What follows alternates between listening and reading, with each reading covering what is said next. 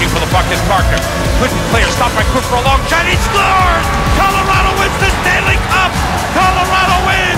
Ewing Group at 4:30. Got it! A chance for the empty netter. Got it! He got it! He got it! The game winner got tackled by his teammate. Joe Sakic will come out to receive it as captain. The Stanley Cup winning Colorado Avalanche. And after 22 years, Raymond Mark!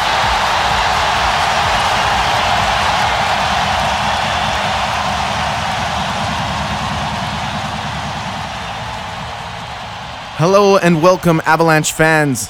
My name is Adrian Hernandez. I am your host of At Elevation, a podcast brought to you by Mile High Hockey.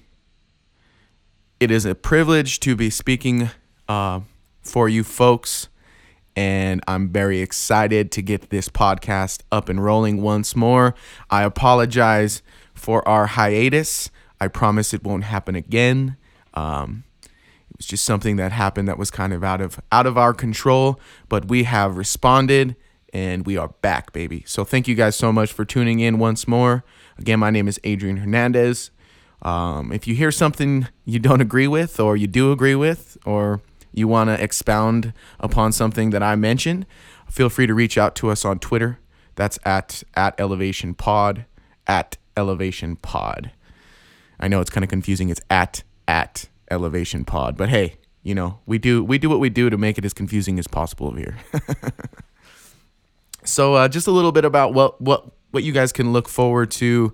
Tom Hunter and I have been in the background kind of scheming on the best way to do this, and we've decided that we're going to bring you guys new content, a new podcast every Friday. So that way you can kind of look forward to something on a Friday morning, a Friday afternoon if you're on the East Coast. So yeah, tune in every Friday. We're happy to be back, and we hope you guys enjoy what we bring to the table going forward. Speaking of, today's show should be pretty cool. There's some interesting topics that we're going to touch on. I'm also going to get into Scott McDonald's Twitter Tuesday.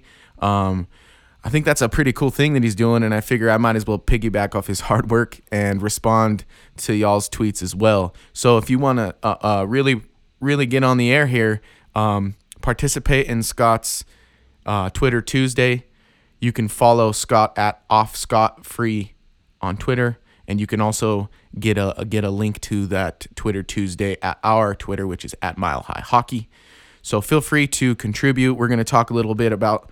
We're going to go through a couple of what the questions that Scott mentioned were, and we will also get into one of Scott's articles that talks a little bit about AJ Greer and his resurgence since the incident back in October where he left the penalty box for a fight. So that's pretty juicy, and if you haven't already, go check out Scott's article. He's got some really sweet quotes, and it's a very well written article.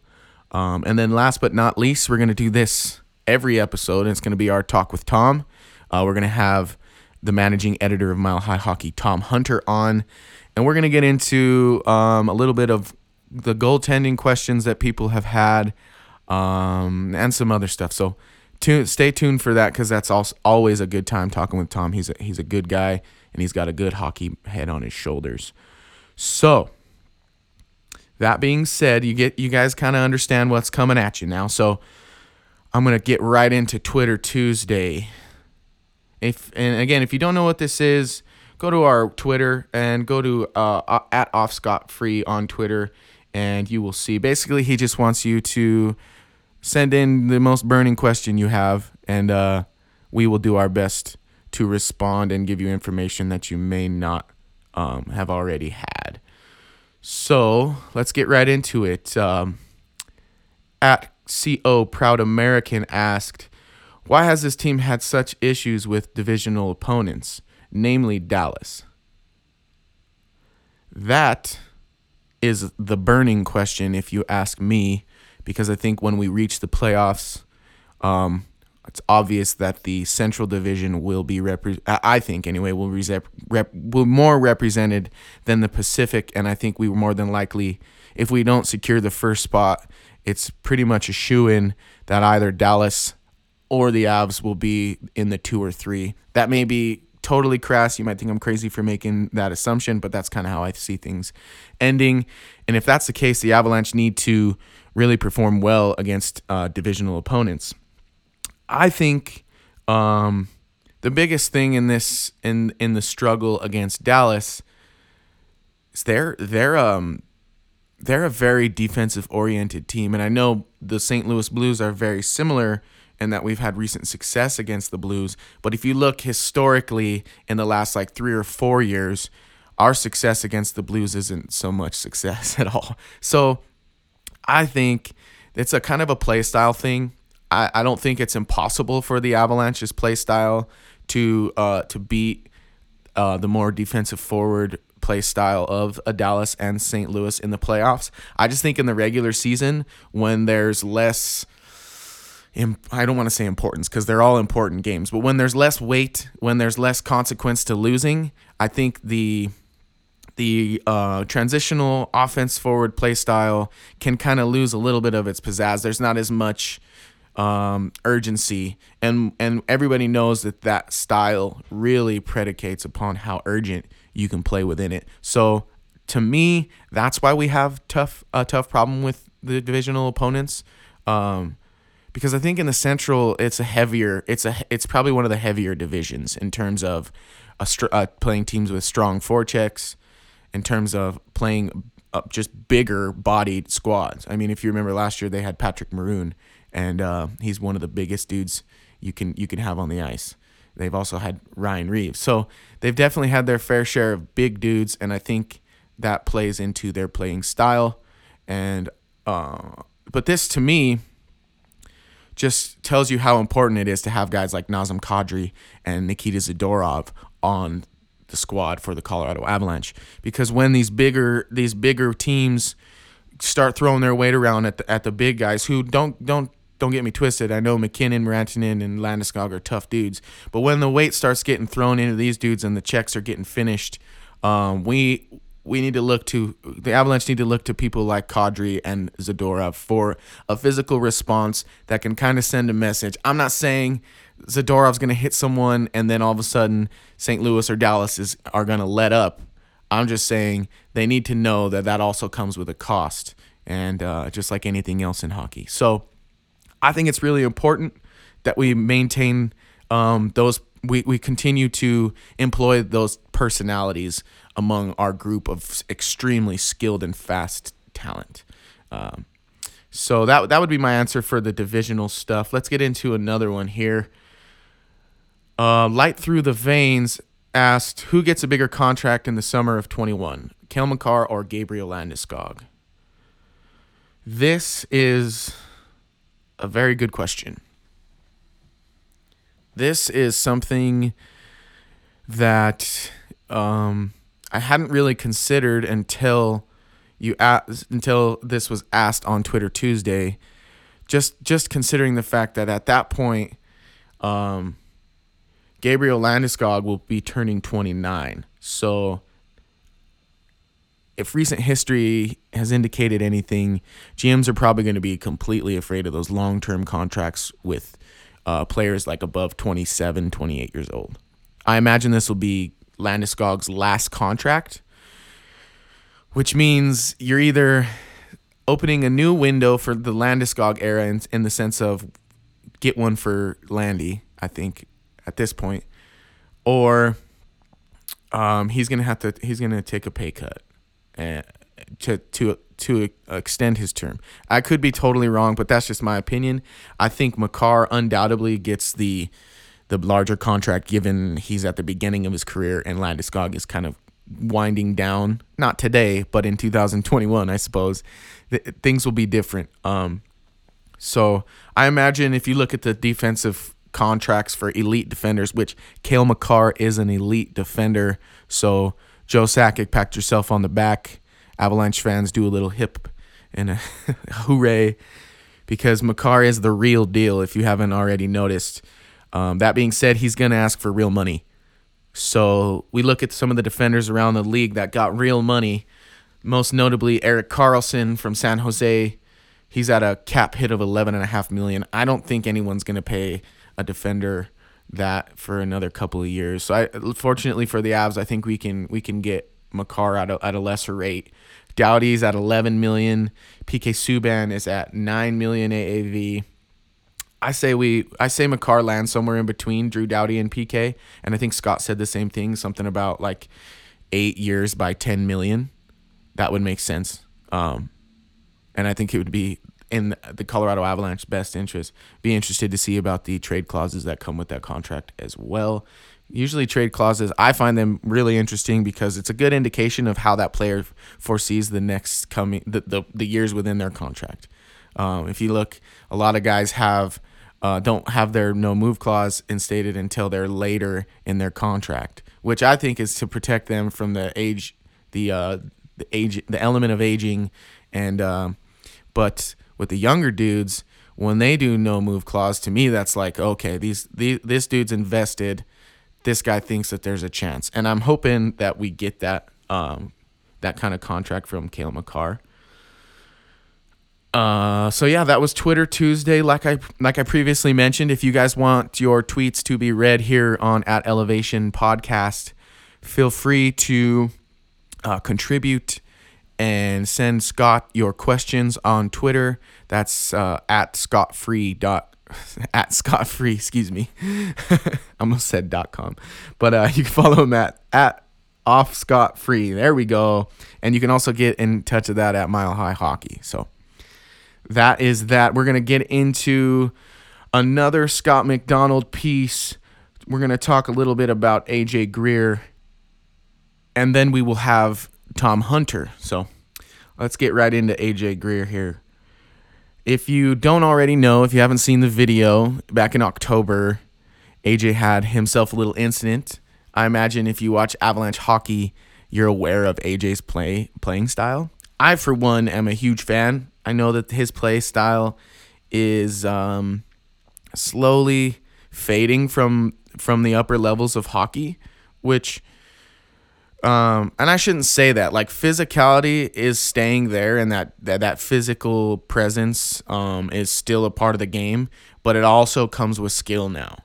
Everyone has got the skill now. It's not just, you can't just go out there and goon it up any longer, which I think is good for the sport, but I hope that it doesn't completely shift, the paradigm doesn't go completely to skill, because we still need that physicality, and AJ Greer is one of those guys who plays with the physicality and has some skill.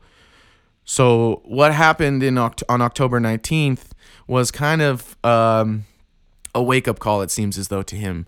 If you haven't seen the video, he left the box to fight an Admiral in the AHL, and subsequently he got suspended for 6 games.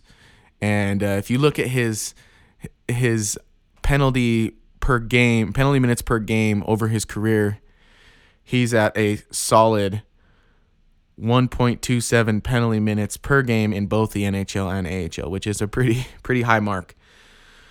But like I said, it seems as though that 6-game suspension kind of was a wake-up call or something. And I don't want to say that because if you read the article, which is super well done, Scott actually got some quotes from AJ, and he mentions that, he hasn't changed his playing style. In fact, he says that he's playing a more physical brand of hockey than before the suspension, which that's exciting to me because he's also been more successful offensively since the suspension has happened. Since that 6-game suspension, he has only amassed 12 penalty minutes in 24 games. Now that's a huge contrast. 12 minutes in 24 games compared to 1.27 minutes a game. Now, if he can find himself playing this hard brand of hockey, but doing it the right way and not getting too emotional, which I understand is a lot to ask of a guy who plays with emotion in a sport that should be played with emotion. I get it. I understand how you could be in that state of mind to leave the box and do what AJ did. I don't necessarily condone it, but I definitely understand. That being said, I think if, like I said, if he can keep this trend going where he uses that physicality, that playing style in all the right ways, we might see AJ Greer in the playoffs. I'm not saying we're going to make room for AJ to call him up, but we all know in the playoffs things can get a little rough. Guys might need a night off. He might be one of the dudes that we call up depending on injuries, knock on wood. I'm not going to say I necessarily don't want that to happen, but I think it's an opportunity that if AJ stays on this path that he will deserve and he will get in years to come. So that's exciting stuff. If you haven't already, go check out Scott McDonald's piece on AJ Greer. Like I said, he's got some pretty sweet quotes in there. And Scott has just been an awesome resource in terms of AHL. If you need anything Colorado Eagles, he's your guy. So that's that. Again, thank you, Scott, for your excellent work. Next week, I think I'm going to have Scott and a couple other people on. I'm going to actually highlight their articles with them on the phone. That way we can get a couple perspectives and you don't have to listen to my voice for 10 minutes straight. Alrighty, speaking of not listening to my voice for 10 minutes straight, now it is time for our talk with Tom Hunter, the managing editor of Mile High Hockey. Tom, thanks so much for coming on the program once more, and thank you for getting my butt into gear so that I could get this podcast rolling again. I'm just going to get right into it because I know you're a man with time constraints with children. So recently, and it's perturbed me, there were two pieces in the Denver Post talking about potential trades for the likes of Carey Price and Henrik Lundqvist. Now, I want you to elaborate and tell me what you think about that. I think it's a little ridiculous. I think it's silly. Like Habs fans, I spoke with a couple guys from the Habs SB Nation site, and they're like, yeah, Carey Price isn't going anywhere. So that one was just, literally, it was, hey, the Avs traded for Patrick Waugh, and it worked 15 years ago. It's not that simple, and that's literally where that so-called rumor came from. There's really nothing to it. Actually, there's nothing to either of them, apparently, because Lundqvist was the other one, right? I think Chambers mentioned Lundqvist, but he's got a full no-movement clause. He has a lot of interests that are tied into New York City beyond hockey. He's nearing the end of his career. I couldn't, even if the Avs were interested in trading for him, which I really don't think they would be. But even if he was, he's not going to waive his no move clause to leave New York, even though they're in the rebuild and stuff, and they have two young guys. He's a New York guy. He's going to stay there. He's going to end his career there. But beyond that, Joe Sakic's not crazy enough to mortgage a whole bunch of the future with the high-end prospects in order to acquire a goalie well past his prime that costs way too much money. Like, it just doesn't make sense. I think Grubauer, we saw what Grubauer did last year.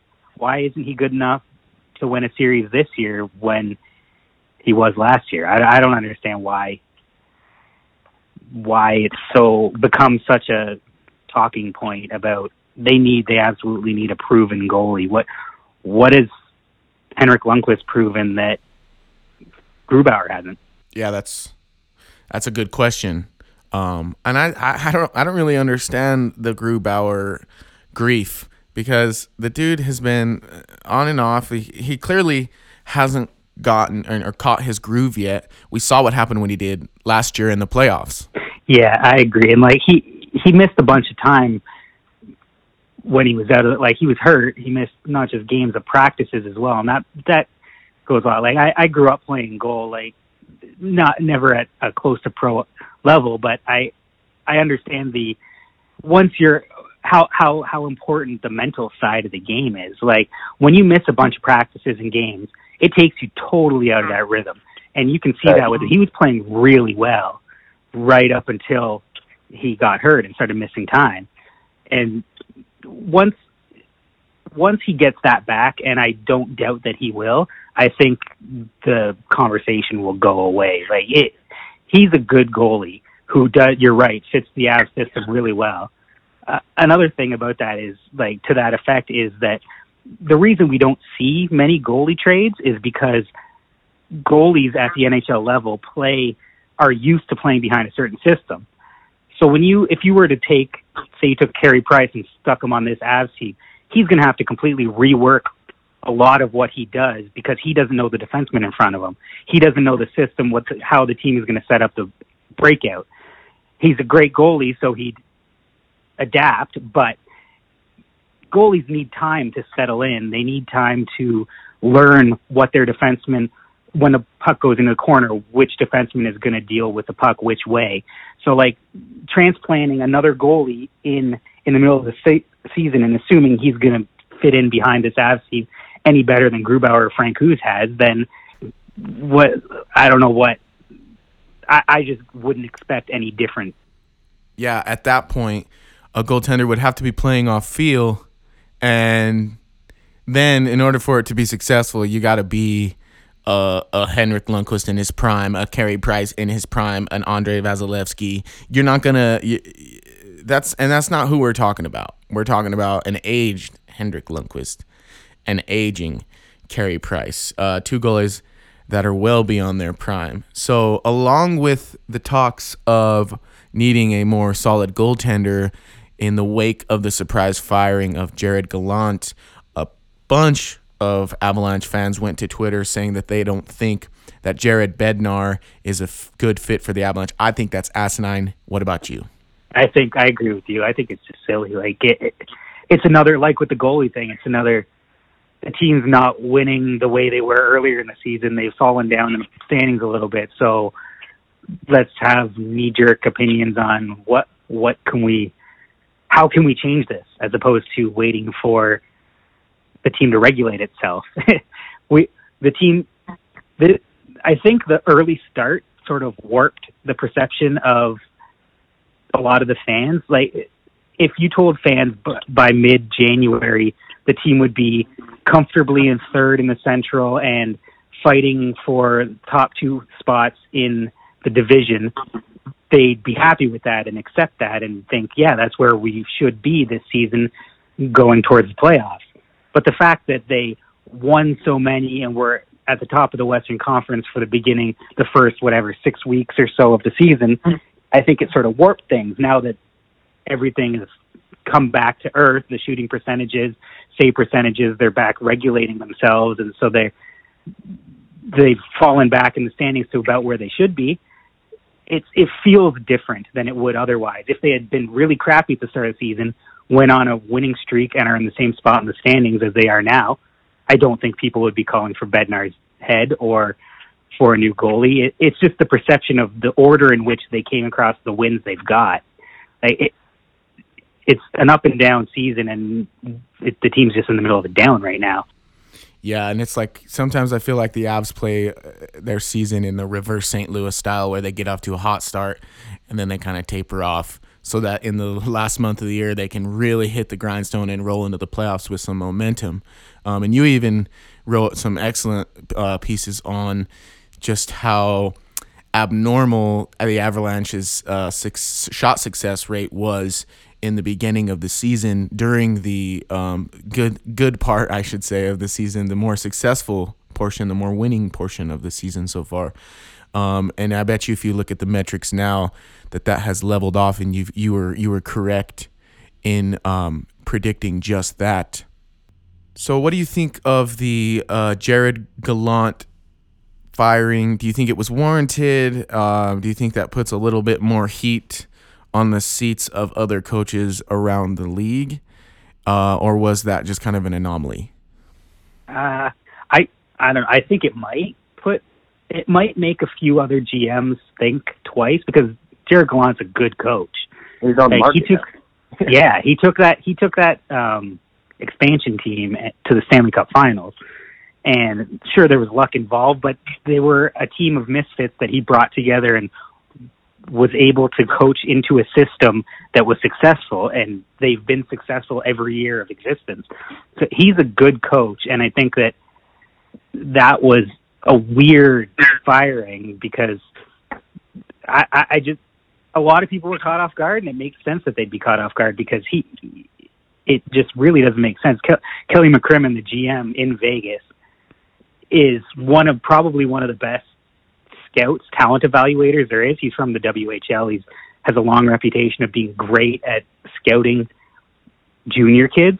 But if this was his idea and not ownership or something, then this shows a flaw in his GM abilities, because I really don't get it.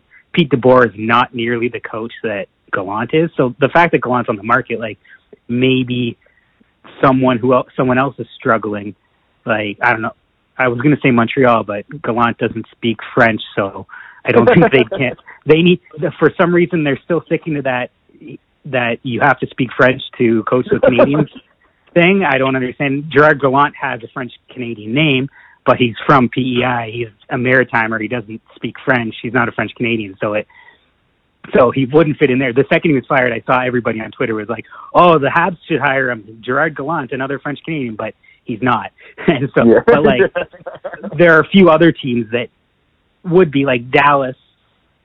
Dallas has fired their coach, and they have an interim still. Different circumstances why they fired him. Like, they might be good to hire him. Other teams that are struggling might think twice now. Like, oh, I was going to keep the coach around, but if Gerard Gallant's on the market, maybe this is our chance to improve the coaching.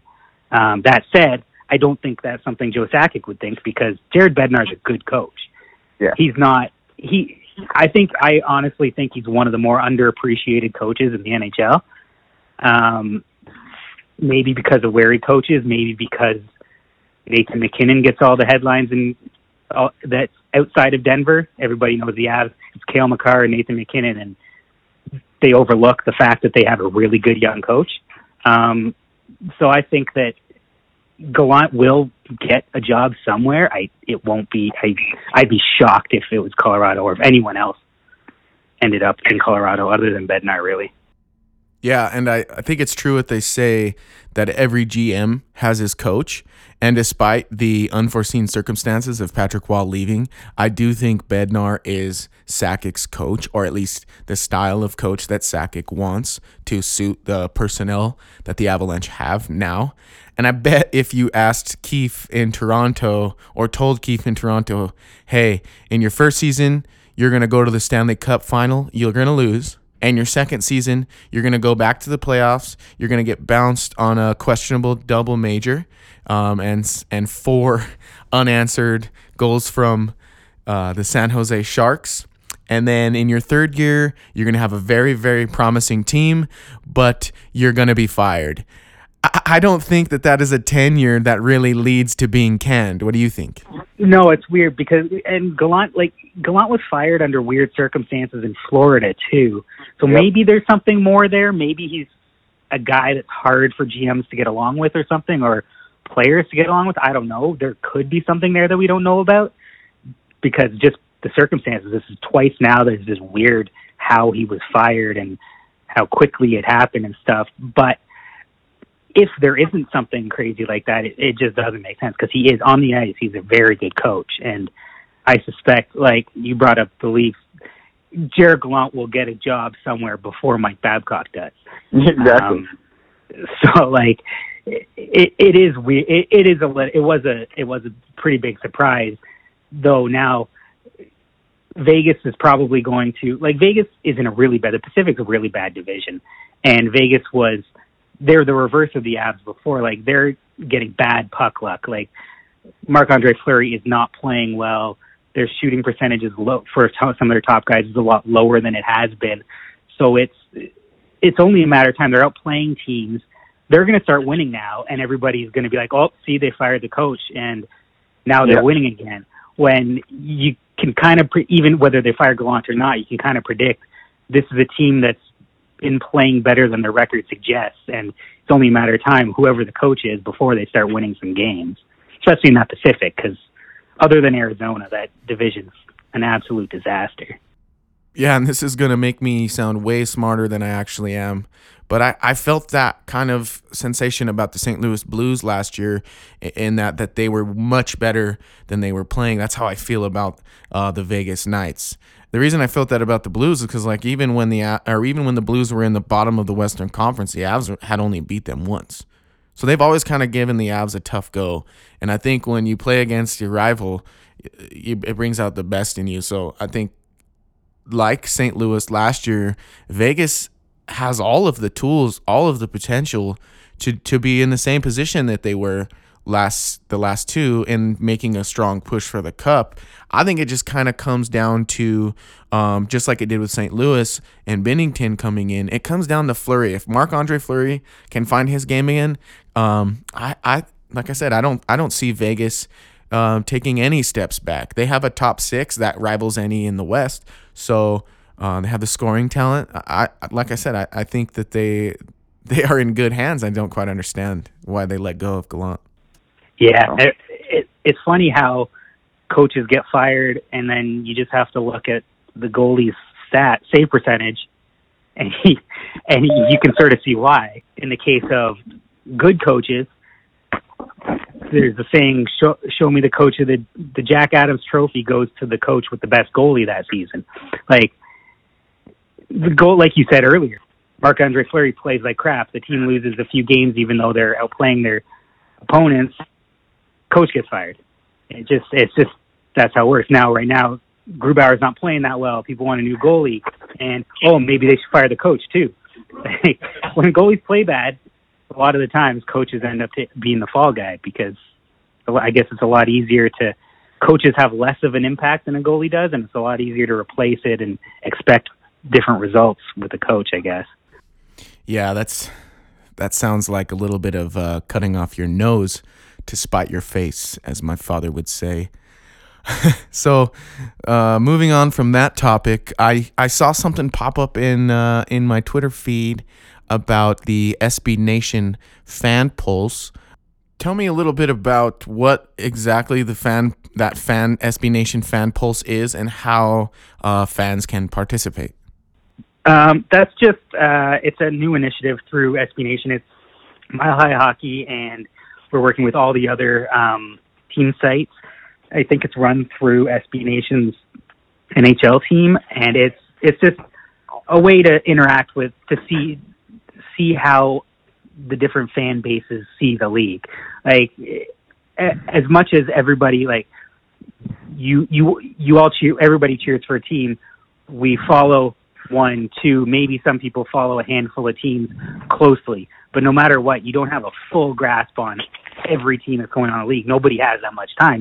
So Fan Pulse is it's a news service they have that is, you sign up for it. They'll email you once a week. They'll just send you an email with a poll like you'd find on NHL.com or whatever, who coming up, there are going to be some award ones, like who should win the Hart Trophy, who should win Coach of the Year, stuff like that.